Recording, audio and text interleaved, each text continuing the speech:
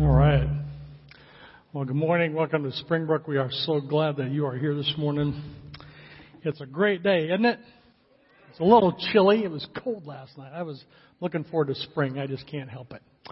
Well, we're glad you're with us this morning. Today we're going to be looking at how to overcome roadblocks to knowing and following Jesus. And if you do use YouVersion, how many of you use YouVersion? Man, a lot of people use YouVersion. We've got a Springbrook event on there. You can follow along on YouVersion. Just look for Springbrook. And you've got the notes and passages. And so that's been kind of fun. I've been experimenting with YouVersion. In fact, my wife Carolyn and I have been working through our blended scripture reading plan this year. Anybody doing a scripture reading plan? I know yeah. So we've been working through the blended plan together this year. And we've just had a lot of fun doing that. It's the first time that we have ever sat down together, listened to a large section of the scripture together and actually talked about it. And we have just been having a great time doing that together. So I would encourage you, if you don't have a reading plan, you can go to our website under resources. You can still sign up for that. But a couple of weeks ago, we were looking through Isaiah. We were reading through Isaiah, and then we were reading through the book of Mark. And I was reading through Isaiah, and we were just kind of talking about one of the passages that just point to the supremacy of who Christ is. If you read through the book of Isaiah, it's fascinating how many Old Testament scriptures just point to Jesus. And we read through Isaiah, and then we came to the book of Mark. And in the book of Mark, we were listening through chapter 8. And in chapter 8, Jesus is talking to the disciples. He's performing some miracles, and then he's talking about who he is. And the disciples just don't understand who he is. And so it was interesting for me to read through all the passages that are pointing to who Christ is, but then to see these disciples in the book of Mark that were really struggling with understanding who Jesus is. And Jesus identified some roadblocks for them. It was really fascinating for me. The more I looked at that passage, the more God there's a passage we're going to look at today. It's an exchange, it's a conversation between Jesus and the disciples. And it is absolutely fascinating. I have enjoyed studying this passage. I'm really looking forward to sharing it with you this morning. But in Mark chapter 8, Jesus performs a miracle. He's with the great crowds of people.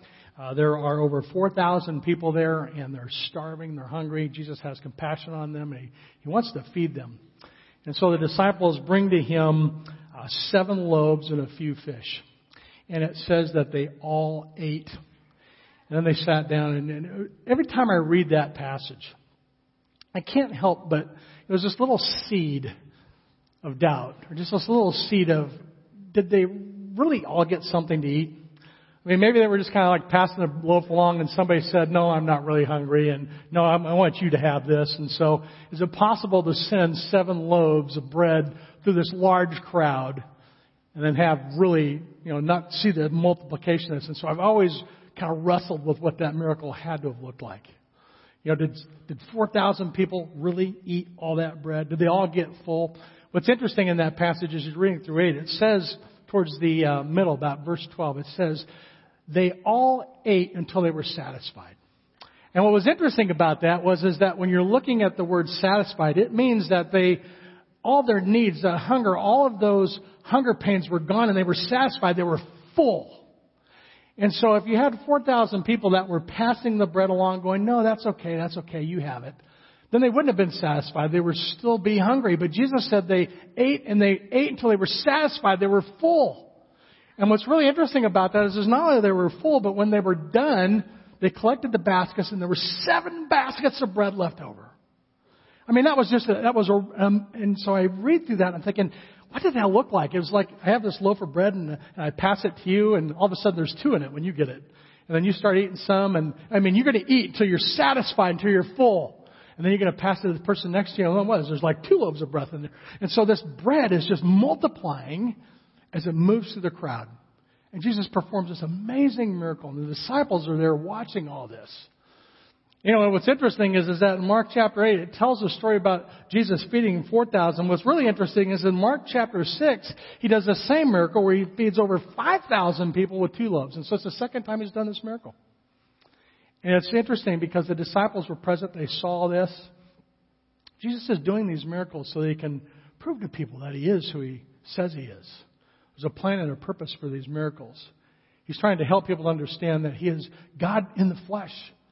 He's trying to prove to people that I am who I say I am. I'm showing these miracles to you so you can trust me. And what happens is the Pharisees get angered. The Pharisees in chapter 6, when that happens, came to test Him. In chapter 8, they come to test Him. Earlier in Mark chapter 3, when Jesus was performing miracles and healing people, the Pharisees were so angered by what He was saying and what He was claiming that they got together with the leaders, the Herodians, those people that were under King Herod. They got together and they plotted together how they might destroy Jesus. Because these miracles were pointing to His deity, and the claims that He was making were just creating so much anger among the Pharisees and the leaders at the time.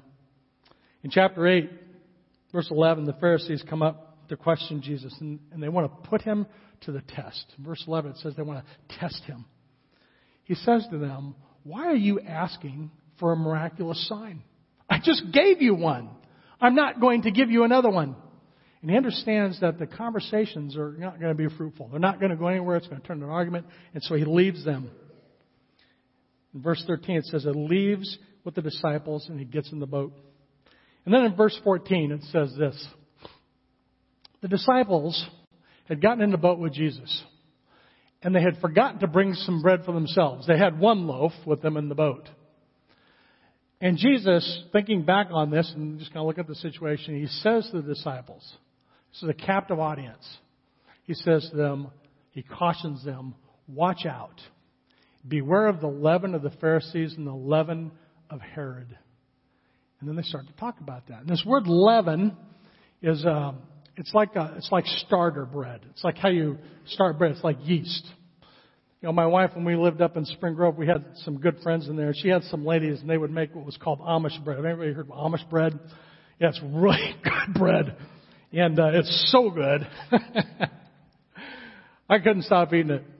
But it was interesting because these friends would bring over this starter bread, and it just stunk. It was nasty, and you had to let it ferment and grow. I mean, it was just the nastiest stuff. And then when you got ready to make bread, you mixed it up with your other ingredients, and then you made bread. But before you did that, you pulled off a little chunk, and you kept a little piece of starter bread so that you can make another loaf, or so you could pass on another one to a friend. And so what's really interesting is you see these little chunks of leaven bread getting passed around. They're all stinky and they're just nasty. But leaven is that starter bread.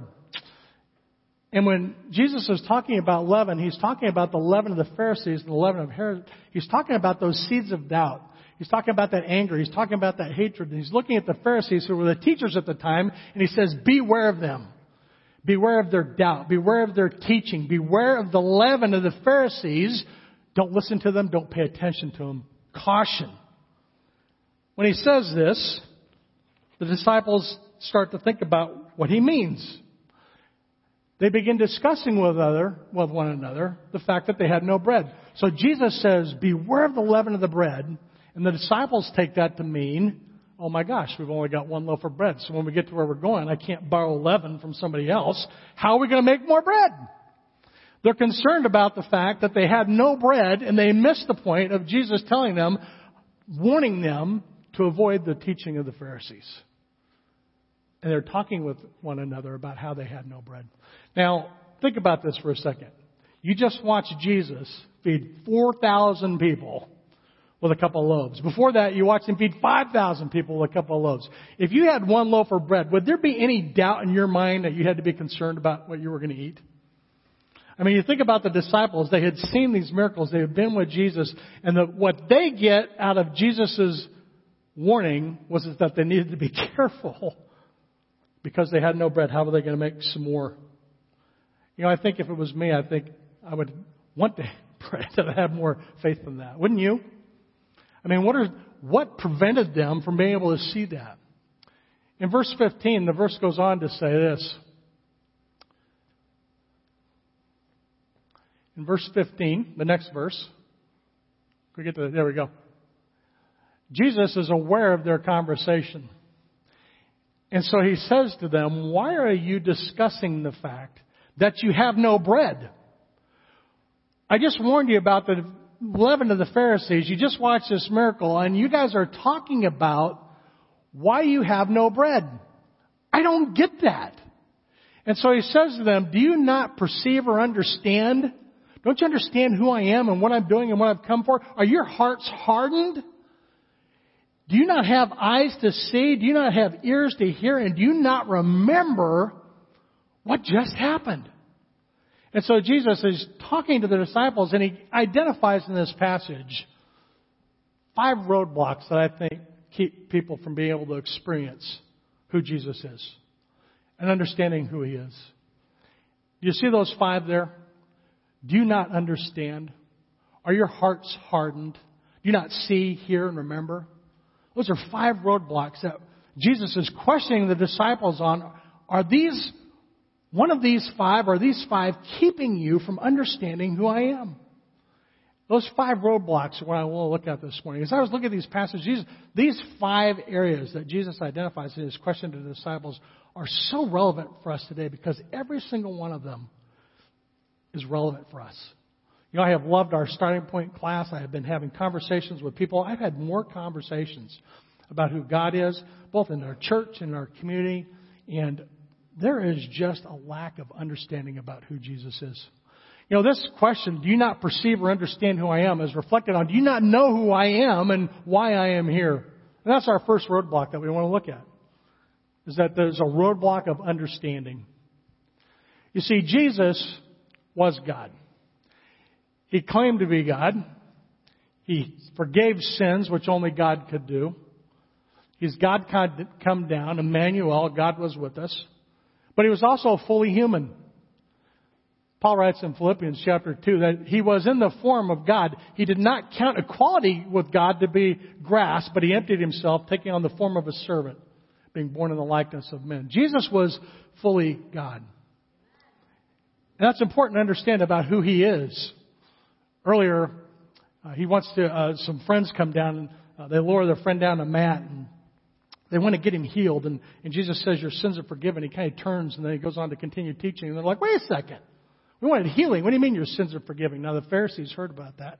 They were there and they got angry, but they knew he was blaspheming because he, being a mere man, was claiming to be God. And he said, well, which is easier, to heal or to forgive sins? Well, so that you can believe that I am who I am, stand up from your mat and walk. And so Jesus was constantly doing miracles to point people to his divinity and who he was in Christ. Jesus was God. But at the same time, he was also human.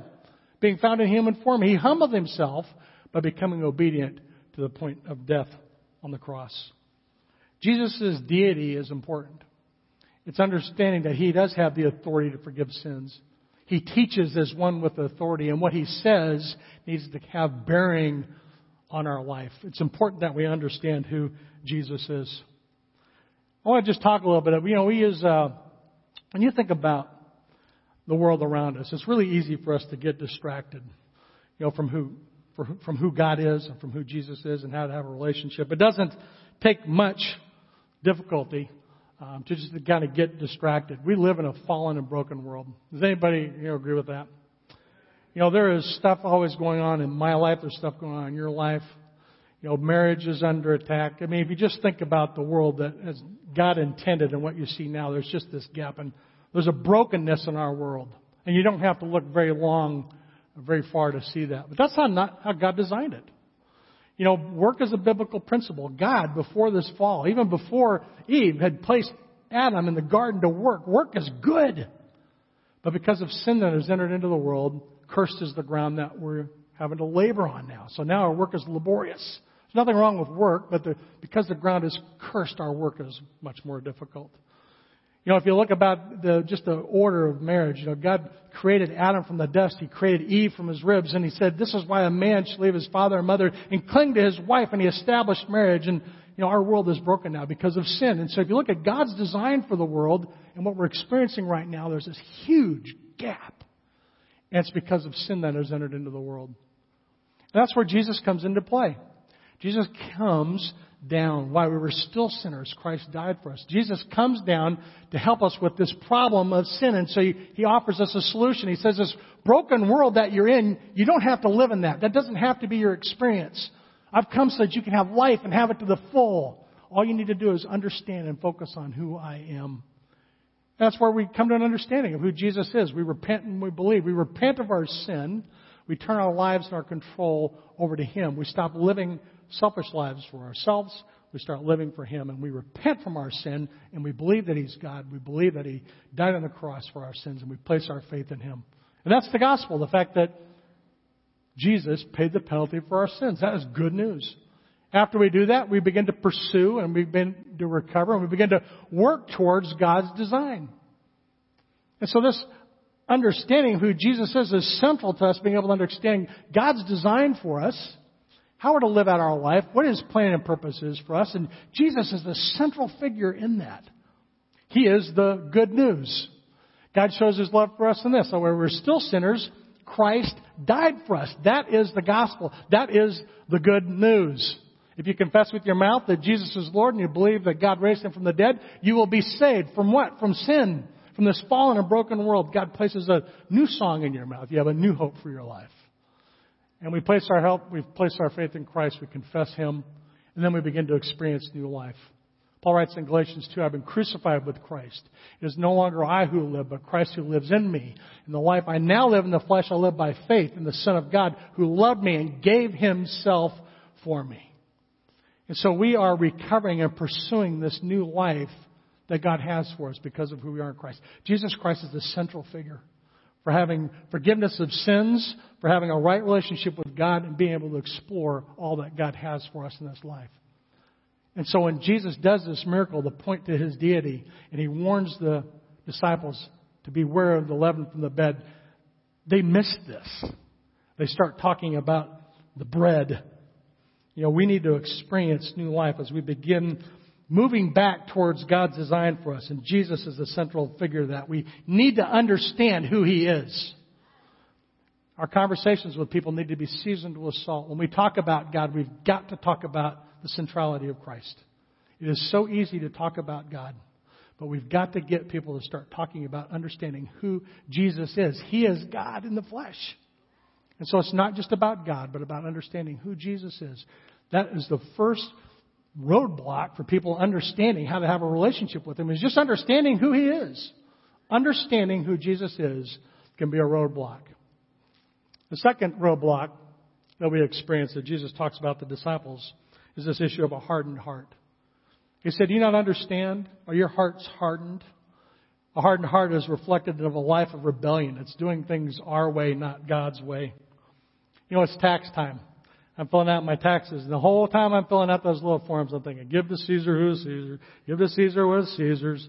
It's so, just honesty with our tax time. And so when you're filling out taxes, it's an issue. It's a hard issue. Are you going to do things your way, or are you going to submit to governing authorities? If I'm lying, if there's sin in my life, the Bible says to go left and I go right, that's rebellion. That's having a hardened heart.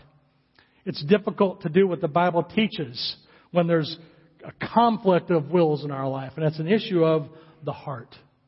Romans 12:1 says this, although they knew God, they did not honor Him as God or give Him thanks. But they became futile in their thinking and foolish, and their hearts were darkened. They were hardened. They knew God, but they did not honor Him. They did not give Him His rightful place in their life. They did not live for Him. They didn't honor Him with their finances, with their time, with their relationships. They knew about God, but they did not honor Him. As a result of their foolish thinking, their hearts were hardened. And so this issue of having a hard heart is something that Jesus is asking of the disciples. Do you not understand who I am? Are your hearts hardened? Is it your stomach, or is it about my will? And so Jesus challenges their condition of their heart. In Psalm 119, verse 7, it says this, I will praise you with an upright heart. When I learn your righteous rules, I will keep your statutes. Do not utterly forsake me. And so the condition of our heart will affect our relationship with Jesus. It reflects our ability to understand and fully experience the full life that is promised to us. I will praise you with an upright heart when I learn your right rules. What are right rules? It's Scripture. When we read through Scripture and we study this, we start to learn about God's plan for us. We start to understand what it means to live rightly. And we begin to experience the life that is ours. Hard hearts will prevent us from being able to know and experience the full love of God, understand who Jesus is.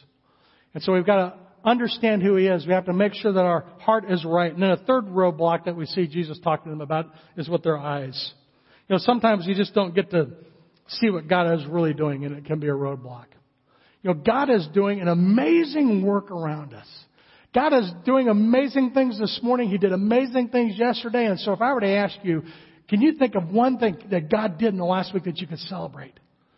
God is doing amazing things, and we just don't have the eyes to see that sometimes. We get distracted by our circumstances, by our own needs, by our own situation. The disciples were distracted by the fact that they were hungry and they only had one loaf, and now what we're going to do? We get so easily distracted. And it's understandable because we live in a fallen and broken world. Because there's an evil one out there that does not want us to have a relationship with God, that is roaming around like a lion looking for something to devour. And so our battle is not just against the physical things, but the spiritual things, the heavenly things as well. There's a battle for you. You know, we have security in who we are in Christ. There's no battle between good and evil. Jesus defeated evil. He overcame Satan when He rose from the grave. He defeated death. And so there is no battle between good and evil. But there is a battle for you. And we get easily distracted. When we get distracted, it takes our eyes off of who Jesus is. That's what happened to Peter in Matthew chapter 14. Peter's with the disciples. They're in a boat. And Jesus starts to walk across the water. Jesus calls him out. It says what? Jesus said, "Come to me." So Peter got out of the boat and he walked on the water. And he was coming to Jesus. And then what happened? He saw the wind and he became afraid and he began to sink. We are easily distracted by our circumstances. And I understand how easy it is to distract. I get distracted. My family gets distracted. You get distracted. We all get distracted. We take our eyes off of Christ and who He is, and we lose sight of that. And we don't give God credit. We don't glorify Him for the things that He's doing in our lives. And it's a distraction. It's a roadblock to our being able to understand who Jesus is. When we don't have eyes to see, when we don't look at things from God's perspective, then we are distracted. And it's a roadblock for us. It's a roadblock. In Hebrews chapter 12, verse 1, it says this: "Therefore, since we are surrounded by so great a cloud of witnesses, let us also lay aside every weight and sin which so easily entangles us." We're surrounded by a great cloud of witnesses. There are people around you that can testify to the work that God has done in their lives. There is evidence of God working in the lives of people around us. If we will just look with our eyes and see, we're surrounded by this great cloud of witnesses. Open your eyes and see. And as a result of that, we can also lay aside every weight and sin which so easily clings to us. Let us run the race with endurance that is set before us. And let's go to this next verse. And let's look to Jesus, the founder and perfecter of our faith. Let us look to Jesus, the founder and perfecter of our faith, who for the joy that was set before Him endured the cross. I don't know what you're going through. We're all going through something. My family's going through something. You're going through something. Let us not take our eyes off of who He is. Let us focus on Him. He is the founder and the author and the perfecter of our faith, who for the joy that was set before Him endured crucifixion and death on the cross, despising the shame, and He is seated at the right hand of God. It is a barrier to our understanding who Jesus is when we don't look with our eyes at the things that God is doing around us. We need to open our eyes. We need to slow down and see things from God's perspective. Roadblock 3 was having eyes to see. Roadblock 4 was having ears to hear. We need to have ears to hear. Yeah, let's go to this next verse. So, in Luke chapter 11, Jesus is teaching. And He's making some claims about Himself. He's teaching people about who He is, about His commands. And so if Jesus was speaking to me, I think that I would be listening to what He had to say. You know, I am, by admission, not a very good listener. I will listen. I will get just enough information to make a decision. I had to apologize to my wife. She had to say to me just 2 days ago. It happens a little routinely. I just told you that. Now, in all fairness, my head was a little filled. I've got some sinus things going on. So sometimes I really don't hear her. So sometimes I kind of catch a glimpse out of my eyes. Sometimes I hear her, but I don't really fully understand what she was saying. And so, last week she kind of called me on it. She said, I just told you that. Were you not listening to me? Well, no, I was trying to do something else. I was a little bit distracted. My ears were not prompt and I wasn't paying attention. And so Jesus is speaking to this crowd. If Jesus himself was standing right here and he was telling you something important, would you be listening to him? I would not be thinking about what I'm going to have for lunch, what was for breakfast. If Jesus was speaking to me, I would be listening to him. I'd be hanging on his every word. But in the back of the crowd, this woman yells out in the midst of this and says, "Blessed is the womb that bore you and the breast in which you were nursed." What is that? That had nothing to do with what I was talking about. That just kind of came out of nowhere. And so Jesus looks over. He says, no, blessed rather are those who hear the word of God and keep it. If you want blessing in your life, read Scripture. Do what it says. That's where blessing comes from. We need to listen to Jesus. We need to listen to his word. And then when we read it, we need to do it. In fact, in James 1:25, that's exactly what it says. It says this: "But the one who looks into the perfect law, the law of liberty, and preserves, being no hearer who forgets, but a doer who acts, he will be blessed in what he was doing." Don't be like the person that hears the word and then goes off and does his own thing. If you want to be blessed, be like the one who looks into the perfect law and being not just a hearer, forgetting it, but does what it says, he will be blessed. And so we come to Scripture. We need to be looking for what God has for us. We need to be prepared to listen. And so many times when I get up in the morning, it is so hard for me because I wake up in the morning, I think about the 10 things that I got waiting for me. And I have to pull myself over to my Bible. And I have to say, man, I have got so much to do. I've got to focus on this. It is so hard to put ourselves in a position to be able to hear with ears to hear. And if we don't do that, it is a roadblock to our being able to experience and fully know who Jesus is. Not having ears to hear are a roadblock for us experiencing who Jesus is and all that he has for us. And the disciples are in that boat. And it says, do you not understand? Do you not have ears to hear? Did you not hear what I just said with you about the Pharisees and the leaven? Do you not understand what's going on there? They weren't listening. They were thinking about their food and the bread, and they missed the point of what Jesus had to say. They weren't listening to what Jesus was saying. And that is a roadblock for our being able to experience and know God fully. The fifth roadblock that Jesus mentioned in that passage was remembering. Do you not remember? Do you not remember what had just happened? I just fed thousands of people with a couple loaves of bread. Do you not remember that? You've been with me all this time. And when we don't remember what God has done, when we forget his faithfulness, it is a roadblock to our growing in our faith. It is a roadblock to growing in our faith when we don't stop to remember what God has done.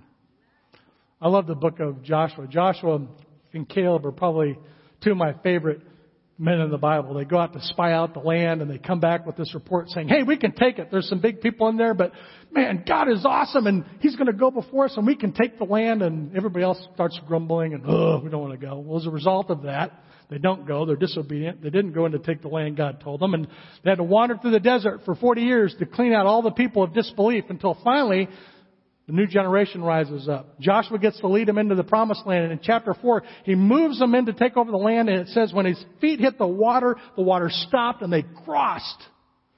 God promised him that if you are obedient and go to where I'm going to go before you. And when it happens, God does it. God does exactly what he said he was going to do. He didn't get there and think, oh man, he stepped into that water with the full confidence that God was going to do what he said he was going to do. He remembered the promises of God and he was obedient and God was faithful. Right after they cross over to the other side in chapter 4, He says to the people of Israel, God tells them, when you get to the other side, I want you to put some stones in the middle of the river. You grab some stones from the middle of the river and put them over on the side of the riverbank. And when your kids come to you and they say, what are these stones? You shall let your children know. You shall remember what I did, and you shall tell others what I did. You shall let your children know. Israel passed over the Jordan on dry ground. Praise God. For the Lord your God dried up the waters of the Jordan for you until you passed over it. And then he goes on to say in the rest of that verse, the Lord your God did the same thing in the Red Sea when he dried up for us that same water, so that the peoples of the earth may what? Know that the hand of God is mighty, that you may fear the Lord your God forever. We have got to remember God's faithfulness, and we have to share that with other people. When you don't remember and when you don't share, it's a roadblock for you. It's a roadblock for others. When you share with somebody what God has done in your life, it draws you closer to Him. It strengthens your relationship with Him. It breaks down barriers and roadblocks. And it encourages the people that you're with. That's what Peter's talking about in 1 Peter. It says this in 1 Peter chapter 3, verse 15. In your hearts, honor Christ the Lord as holy. Always be prepared to make a defense for anyone who asks you for a reason that the hope is in you. Yet do it with gentleness and respect. Be prepared to tell someone what God is doing in your life. When you remember that, it breaks down barriers. When we pull back, when we don't share our faith with others, it is a roadblock for us being able to experience all that God has done for us. God has saved you and has called you into a relationship with Himself for a reason, so that you could be a witness. Don't have to be an evangelist. Don't have to preach. Just so that you can share with somebody else what God has done in your life. And when you don't share your faith, it is a roadblock for you being able to experience all that God has for you. And so when Jesus looks at the disciples in the boats and He says, look, do you not remember what I just did? Why are you guys talking about bread? Why aren't you sitting in the boat talking about, wow, I can't believe He just fed that many people with those loaves of bread? They were distracted. They did not remember what God had done for them. It was a roadblock to their being able to experience all that Christ had for them. And so as you look at this passage, I'm listening, just kind of listening to Isaiah, listening, 4 chapters a day. I got to verse 8, and something about that verse just struck me. Jesus does these miracles. You've got the disciples talking in the boat about the bread, and Jesus is like, wow, do you not get it? Do you not understand? Do you not hear? Look at these next 5. Here's the list of the 5. Do you not understand? Are your hearts hard? Do you not have eyes to see? Do you not have ears to hear? Do you not remember what I have done? These 5 things are roadblocks to our experiencing the fullness of who God is. They're roadblocks to others experiencing an understanding of who Jesus is. If somebody that you know doesn't have a relationship with Christ, it could be because you don't understand who He is. Because your eyes haven't seen, you haven't remembered. When we share our faith, other people are drawn into that. Spiritual conversations are a blast. And you don't have to have all the answers. You just have to share what God has done in your life. And each one of us is on a journey. My wife and I have been married for 32 years this year. We got married on October 18th, 1985. We got married. That's when the marriage started, right? I'm still working on it. I haven't figured it out yet. Has anybody figured it out yet? Anybody brave enough to say, yeah, I figured it out? You're constantly working on your marriage relationship. You know, my kids have gone through college. I've got one left, and they're figuring life out on their own right now. And so as children, it's fun to watch our children grow. You know, you might be in school, or you might be in college right now. You might be single or married. We are all on a spiritual journey. The Bible says that we've been created in God's image. We're spiritual beings. And as a result, every single one of us is on a spiritual journey.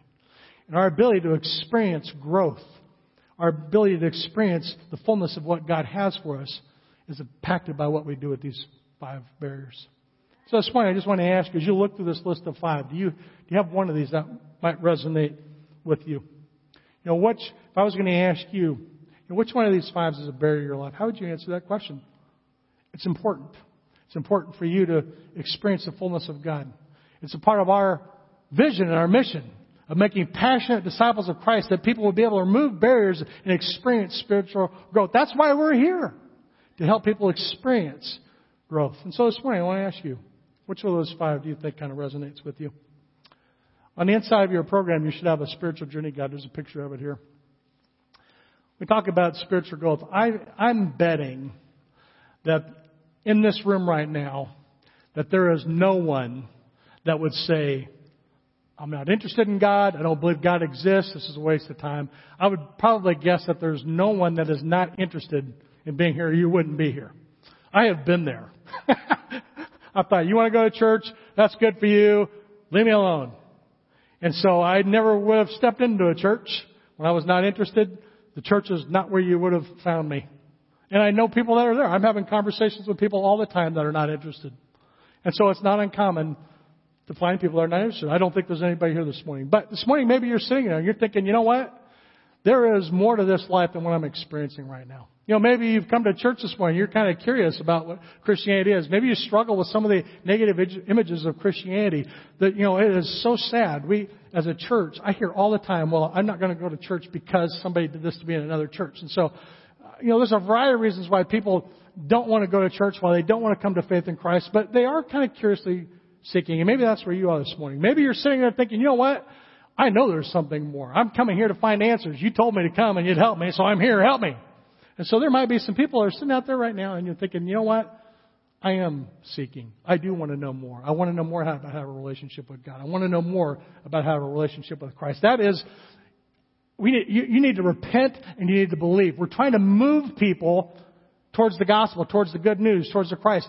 We're all sinners. No one's perfect. We all fall short of the glory of God. Jesus is the solution. We want to help people understand that Jesus is the solution. We want you to understand who Jesus is. And maybe this morning, you just need to cross that line of faith. Or maybe you've crossed that line of faith and you made a faith commitment 20 years ago and you've been going to church, but it's like, I haven't experienced life to the full. Have you started to embrace biblical values? Are you growing in community? Are you connected to this body of Christ? Are you sharing and learning from Scripture together? Are you growing in community? Or are you living missionally? And so every one of us is going to be at one of those places. There's a difference between the need for repenting and believing and for pursuing this life. Jesus Christ is the centrality of that. That's the gospel. And so maybe you need to make a faith commitment this morning. On this next slide, there's a sample prayer for you. Go ahead and go to the next slide. If you don't have a relationship with Christ, you need to understand that your life is broken. You're not perfect. We have sin. It was hard for me to say I'm a sinner. My life is broken. I recognize it's because of my sin. I need you. I believe Jesus is God. He came to live, die, and raise me from the grave to rescue me from my sin. Forgive me. I repent and turn from my selfish ways. I put my trust in you. I know Jesus is Lord, and I'm going to obey and pursue after Him. If you don't have a relationship with Christ, if you don't understand, if you haven't understood who He was, it's my prayer for you this morning that you would understand that Jesus is God, that He came to die for your sins, and that through a relationship with Him, you have the assurance of full life. That would be my prayer, that you'd be able to commit your life to Christ today. Go back to that previous passage, John 6:44. No one comes to the Son unless the Father who sent me draws him, and then I'm going to raise him up on the last day. If you or someone you know doesn't have a relationship with Christ, the best place to start praying, God, please draw this person to myself. God, I don't fully understand all this, but I want a relationship with you. Draw me to yourself. No one comes to Jesus unless the Father who sent me draws him. Pray to your Father in heaven that He would draw you into a relationship with Himself through His Son. And pray that prayer. You know, if that is your next step today, I want to encourage you, don't leave today without taking that step. And so if I was going to split people into a room, there's people that have made a faith commitments, and there's people that have not. So haves and have-nots, and there's a dividing line down the road. There is no gray. You either do or you don't. And if you do have a relationship with Christ, a great prayer would be this in 1 John, in chapter 2. Whoever says, I do know Him, but does not keep His commandments, is a liar, and the truth is not in him. But whoever keeps His word, in him truly the love of God is perfected. By this way we know that we are in Him. Whoever says he abides in Him ought to walk in Him in the same way in which He walked. And so you have a relationship with Christ this morning. What does your walk look like? How are you doing it keeping His commandments? Are you hearing? Are you seeing? What does this look like for you? You have a communication card that Matt mentioned. It's attached to the right side of your program. I want to encourage you to tear that out with me this morning. On the back of that, there's a place to just say, I want some information about how to commit my life to Christ. This morning, if it's your desire to understand with ears and see and hear and remember all that God's done, if it's your desire to place your faith in Christ today, I want you to just put a little mark on that communication card. We're going to collect those in just a moment. I want to know more about how to have a relationship with Christ. And maybe this morning, you're sitting there and you're thinking, man, I've had a relationship with Christ, but I'm not quite sure which one of those areas is a roadblock for me. If you've identified one of those areas that's a roadblock, make that your prayer this morning. Say, God, I've got this roadblock that's affecting my walk with you. I want you to help me to be able to overcome that. If you've got questions about how we can help you to take your next step on your spiritual journey or how we can help you to overcome those barriers, I want to encourage you to let us know about how to do that. So that communication card is there for you to communicate with us and let us know how we can help you. It's an opportunity for us to share what God has done in your life. It's an opportunity for us to remember together that God is alive. His Word is active and changing lives, and we can celebrate that together. Our communion team or our ushers are going to come up in just a moment, and we're going to collect those. But before we do that, would you pray with me that God would grow us in our faith, that He would accomplish His will and His plans in our life. Father, I just thank you for this day you've given us today. And I might just know that there are a lot of questions in our culture about who Jesus is. Just the statistics are staggering. What happens when you die? Just ask your neighbor that this week. There's a lot of confusion about who God is. God, I thank you that we can stand firm in your word. God, I thank you for sending your Son. I just pray that you would continually draw us into a relationship with yourself. No one comes to the Son unless you draw them. And so, Father, draw people here this morning that don't have a relationship with you into that relationship so we can celebrate that with them so they can have the assurance of eternal life. Father, I just thank you for my relationship with Christ. I thank you for those of us that have been able to say, I'm standing firm on who I am in Christ. I recognize that there are roadblocks. Those were the disciples. They were with Jesus in the flesh. They were right there. They could touch Him and see Him, and yet there were still roadblocks in their life, and we have roadblocks. And so I just pray that you'd help us to be able to break those down in our own lives, God, so that we can experience the fullness of all that you would have for us. And God, I thank you for this time that we could share together today. We look forward to all that you have for us. I pray all these things in Christ's name. Amen.